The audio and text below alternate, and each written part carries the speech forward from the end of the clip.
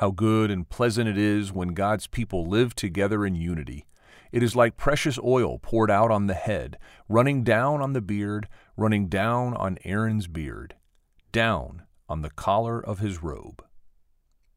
Psalm 133, verses 1 and 2.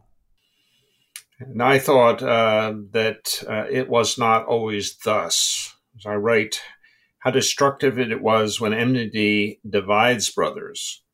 Cain turns on Abel and he kills him. Though Cain is not required to forfeit his own life, he is sentenced to a life of exile.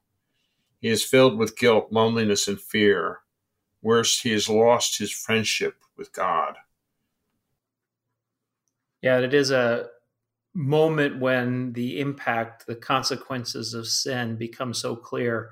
Visiting the first family, there's ruptured relationships. And so when we come to this psalm, it's such a beautiful expression of living together in unity, precious oil poured on the head, running down. It's a picture of anointing, of God's favor and his blessing in our life. And usually in life, regardless of what some of the external circumstances are, if your relationships are healthy, you can preserve through a lot of things. And this is one of those beautiful expressions of this.